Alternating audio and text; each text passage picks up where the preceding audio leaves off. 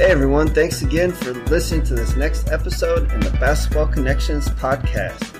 Basketball Connections is an international organization that was founded by FIBA expert and NBA scout coach Terry Layton. Basketball Connections is a great way for coaches and players to connect all across the globe, and we're excited about these next episodes to come. Coach Layton has got some great lessons in basketball that will help you improve as a coach, and so I'm going to hand it over to Coach Terry Layton, and we're going to get started. Thanks again for listening. Coach Layton. I want to welcome everybody back to Basketball Connections podcast. We've done quite a few issues now with it. So, Chuck, how's everything in your part of the world?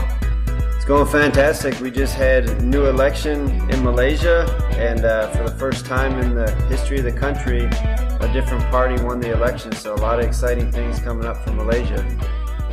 That's great. Well, here, we passed the March Madness, and we're in the NBA Madness. So we're watching all the NBA playoff games. I think it's a whole different kind of coaching when you're playing a 7-game series.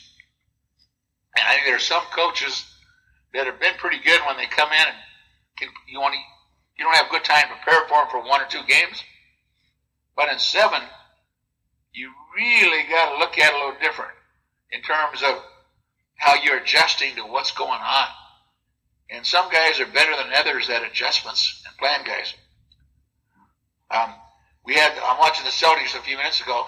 The kid McConnell played a little guy, looks like he ought to be a manager in the NBA. And he had a tremendous night. And he started tonight. I mean, he was an impactful player.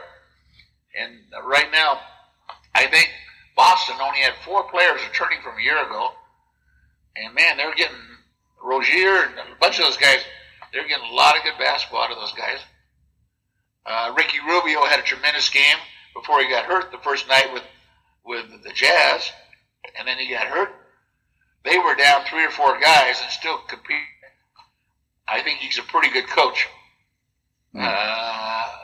Coach there, and I think Coach of Boston is very good. The one that shocked me today was I thought the guy had a great year with the Raptors. And it looks like he's going to get fired tomorrow. And he was named Coach of the Year today. Oh, wow. I mean, named Coach of the Year, and then they're going to fire the guy because they haven't got past, Cleveland the last couple of years. Right. And I thought Casey's done a very good job. And it's also showing up, for example, with Fitz. He got fired quick here with Memphis, and people realized the guy was a good coach. So he got picked up with New York, which is interesting. I think he's a good coach too. Somebody said something to me today. Now, I want you to react to this. And this was a guy, he's on Van Gundy's staff, that Van Gundy got fired from Detroit. And he just said, there's a new look for coaches in the NBA. We used to get the Bobby Knight style of guy, yeller and screamer, but now they're looking for young buck guys that understand analytics, what's going on, that their friendship relationship with the players is vital. But if you look at all the guys who are in the running for these jobs, it's a different kind of guy. Messina has not got a job yet. He's got to be one of the best 5 coaches in the world. And he's not getting the job yet. I mean, he's a very, very good coach mentally. But he's older, old school type coach. What do you think of that thought?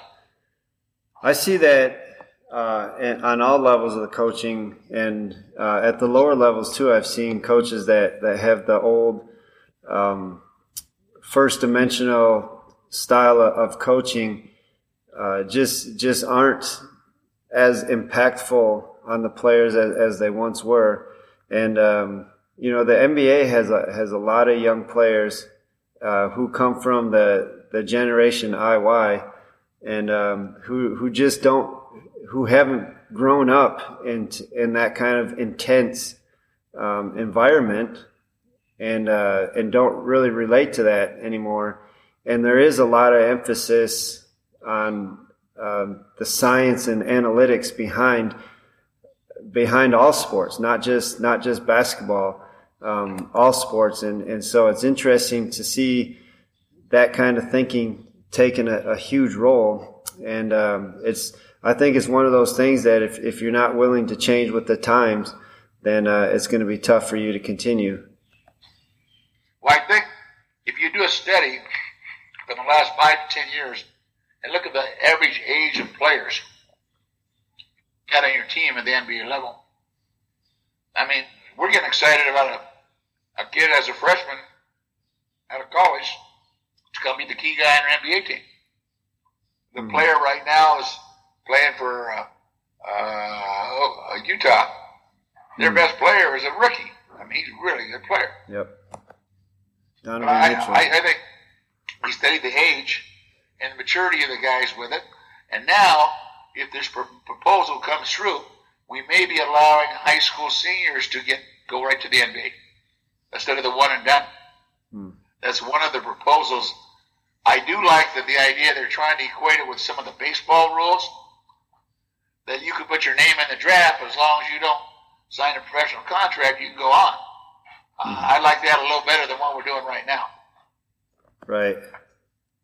But I just think the age factor of players and the coach being a younger guy too, he's become key. And so if you're an older coach, your younger guys are your communicators to many of your players where you just can't communicate with them anymore. Right. Yeah, we definitely live in a different age of being able to relate. It's a relationship-based style of coaching nowadays, and so if you can't build that trust, then the modern players will just shut you out. And the more intense you are with them to try to get them to listen, the more resistant they become.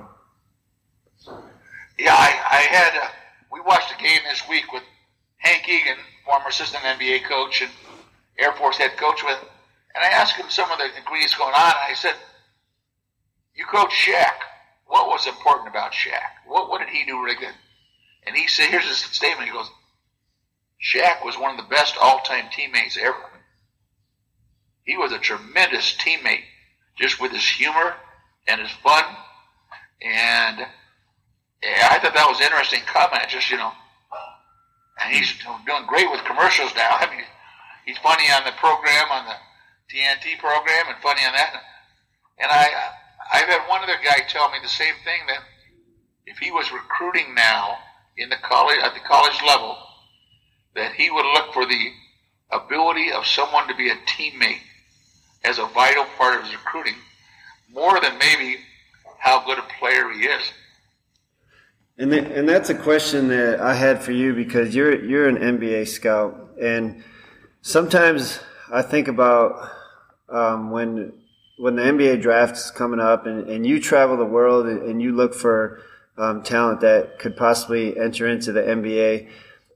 Sometimes I feel like when you're looking for that it person, that superstar, sometimes I feel like that may not be what the team needs, and that may be a mistake going after a player like that. What do you think about that as far as choosing players, and what's the process that you go through as far as identifying talent? I always ask the older guys that have done scouting for a long time what they look at. And the one that comes up the most is a savvy. If they have no savvy to the game, it's hard to teach that to them. The second one will be some kind of physical basketball ability. For example, we had a kid named Iago from Brazil playing our All-Star with Nike, and we said he was 5'10", but we were lying like crazy. I mean, he's 5'7", 5'8", maybe. But he made an impact. He did a job. And for him to come in the NBA, he's got to be really good. Now, this is going on to my next statement. They have to have one ability that they're really, really good at. In college recruiting, you look for a great overall player. An NBA, you look for a guy that has one dominant ability, and this will be not just shooting, defense, rebounding, could be being a teammate. If you watch Horford right now with that Celtic team, he's the difference. I mean, he's the guy that's helping that team win because of his attitude and his training. So then they've said this, get a guy with great ability in one area, then make it better. So let's say, for example, you have a guy that's really, really good at one thing. Okay, now work on the fine points to make him better. And they're not as concerned with the things he can't do, more what he can do. And they'll say things like, what are we guaranteed to get when he comes in the game? When he comes off the bench, what are we going to get? What will happen because of him entering the game? So it's a different mentality than a college type thing. When you're looking for an all-around guy, you're looking for some great ability that they can do. Now, think in your mind right now of an NBA player that's really good at one skill. You got anybody in mind? The first person that comes to my mind is Kyle Korver. Yeah. He kind of had a rough time in the beginning of the playoffs because his brother died. Mm-hmm. And then about 2 games later, he's a catch-and-shoot guy, but he's very, very good at catch-and-shoot. I think Smith tends to be the same way. Yep. Smith is a pure shooting type with it. So finding somebody who's really, really good. Now, guys, I've been watching with Utah. I just drew a blank on his name right now. Ingles. If you watch him play, he's tough on defense. I mean, he's really nasty to play against. You don't want to be around him. He's a bother. The word in Spanish for bother is called molestar. To bother somebody. He bothers them. Then when he shoots that left-handed shot really good, this combination is really great. And somebody told me this combination, this thought. 85 to 90% of the NBA players have 1 to 2 skills. Anybody that has more than that, upper 5 to 8%, is a superstar. But there are only 5 to 8% of guys that have multi-skills in multi-areas. And most of them get there because of one good skill. And he says sometimes it may be leadership. It may be in the locker room kind of guy. It may be attitude. I don't know. But those are some of the things that I watch for. One of my biggest compliments when I'm scouting something is I would love to coach that player. Tell me that he looks coachable. He looks like he's team-oriented. And I see the teamness a lot in Utah was showing up. Golden State showing up. Celtics is showing up. And especially Cavaliers because of LeBron. Because of his dominance, he shows up and they work around him with players that can do certain things. So I would go back to your original statement. I go, if he has no basketball sense, he's hard to bring in. If he has no physical ability. Now, the physical ability, you see, like Saric, for example, with Philadelphia, he's really had a lot of good weight workout. And he's really got a lot stronger. So you got to see if he's got the frame to handle the work that he needs to get done. That's a real good message that I think a lot of young players don't realize, because a lot of the youth coaches are looking at NBA players today and not seeing those details and telling these kids that they got to have all around talent, and so like they're becoming average in everything instead of being an expert in 1 or 2 things. And that goes back to the old John Wooden saying that it's better to be an expert in a few things than to be average in a bunch of different things. I had a golf guy tell me one time, he says, I've tried to stay with the irons till I learn how to do them. And I'm not going to the woods yet because I don't know how to do these right. Right. And I just want to be really good at use of irons and putting. And then I'll go on. Yeah. And I thought that was an interesting comment. It's just, I used to work with a football coach. His saying was, sometimes we get a mile long and an inch deep with our things. Yeah. And that's kind of what happens with skill development. And that's why I still have some complaints with skill development guys. What are you doing? Why are you doing it? Why will that be effective? What does that make sense? Right. Yeah. The why is definitely so important that a lot of these skill coaches are just doing a lot of generic training. They look at players like Kevin Durant and say, okay, well, there's that's what it takes to be an NBA player. So you got to, it doesn't matter if you're 6'10" or 7 foot, you need to be able to dribble and shoot from the outside. But then you look at some players like Larry Nance Jr., who is shorter than LeBron James, but still a big impact in the post, a rebounding specialist. And kind of, the deal as a player, let's say you're about 28 to 32 years old, you played in college, and now you're coaching high school or somewhere. Well, you're playing in a city league. And all of a sudden you realize, I'm going to do the things I can do good and stay away from the things I do bad. And just concentrate, and you become a much better player. And you go, man, I wish I had thought of this when I was playing, the college level, but I tried to do too many things I wasn't good enough at. And it's fun to watch a state championship in City League. I happened to referee a championship in Minnesota one time way back. Man, they were solid. They didn't do the things they couldn't do. They just did the things they could do and tried to stay with it. Right. And kind of what we're talking about here. I was going to give you one other kind of thought on the NBA. I, too, really try to follow what's going on in the NBA and the difference there. So 3 of us that have NBA background, they ate together that night, watched a game with Cleveland and the 76ers. And I said, I really focused in on what are you seeing? What's going on? And the thing I really noticed as I'm watching this series now is that catching the ball on the run and keep going, as opposed to catching, scoring up, triple threat. So I'm going to incorporate that into 4 and 4. That I want you to, let's say if you're hitting on the opposite top of a 2-man front, that you start moving to the ball. Mm-hmm. And when you get the ball on the run, you're either going to attack there, attack back, go and shoot, but you're not going to stop and do a triple threat. Yep. Same way with the pass, kind of a shovel pass on the move pass instead of a handoff pass anymore. So they want him on a full move. Or the guard that has a mismatch that's backing up so he can go full run at a player. So the whole idea of the triple threat, the rocker step, you're not seeing much of the rocker step at all.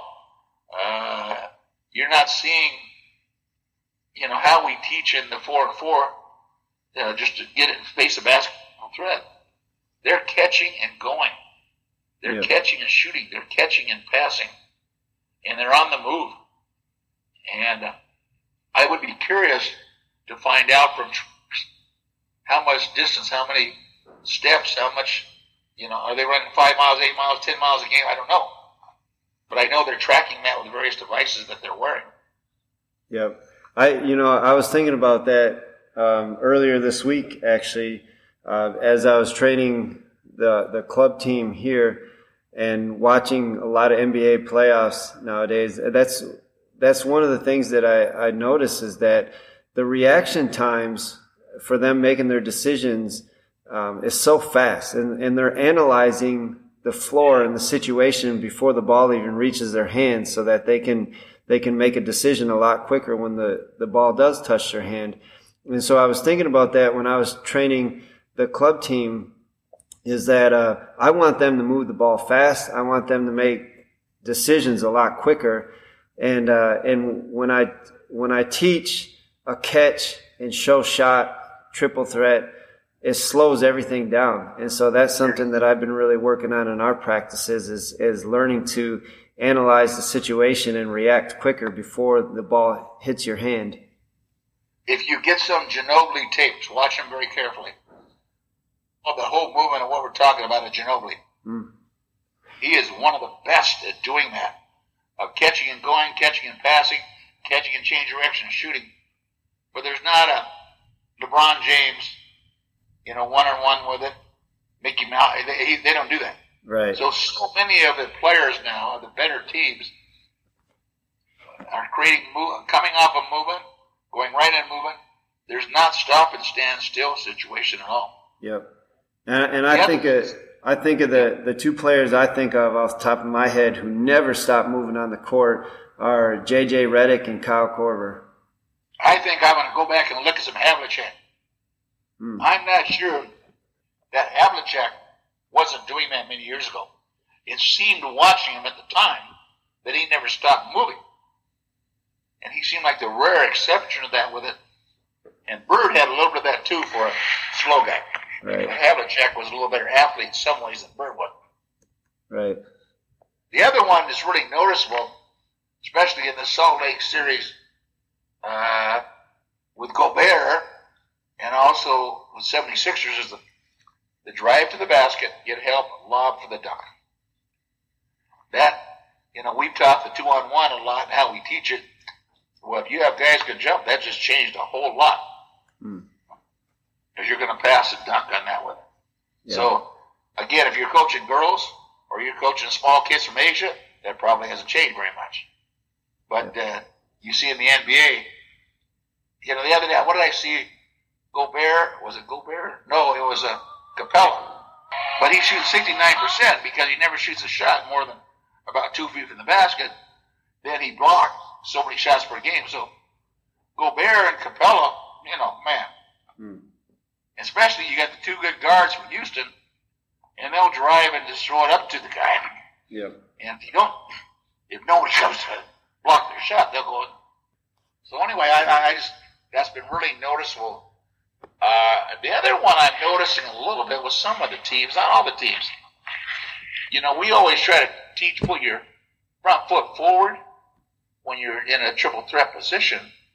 But I'm finding some teams that are coming down, backing the ball back up, coming down with pressure, and they actually end up with their pivot foot in the front and their step foot in the back. Right. And I've been trying to watch what they've been doing as a move, and it's almost a reverse. If the guy gets on one side, they'll do a back pivot and take off. Yeah. But I see that a lot more in the NBA than other places right now. But it's with a certain kind of player, a certain kind of team, and not with the teams that are doing what we're talking about with pass, move, pass, go, tack. It's not those teams. I get it. I think the one difference is the player being really good at one thing. Yep. A few years ago, I was coaching in Chinese Pro League, and they have an all-star series with the Korean Pro League.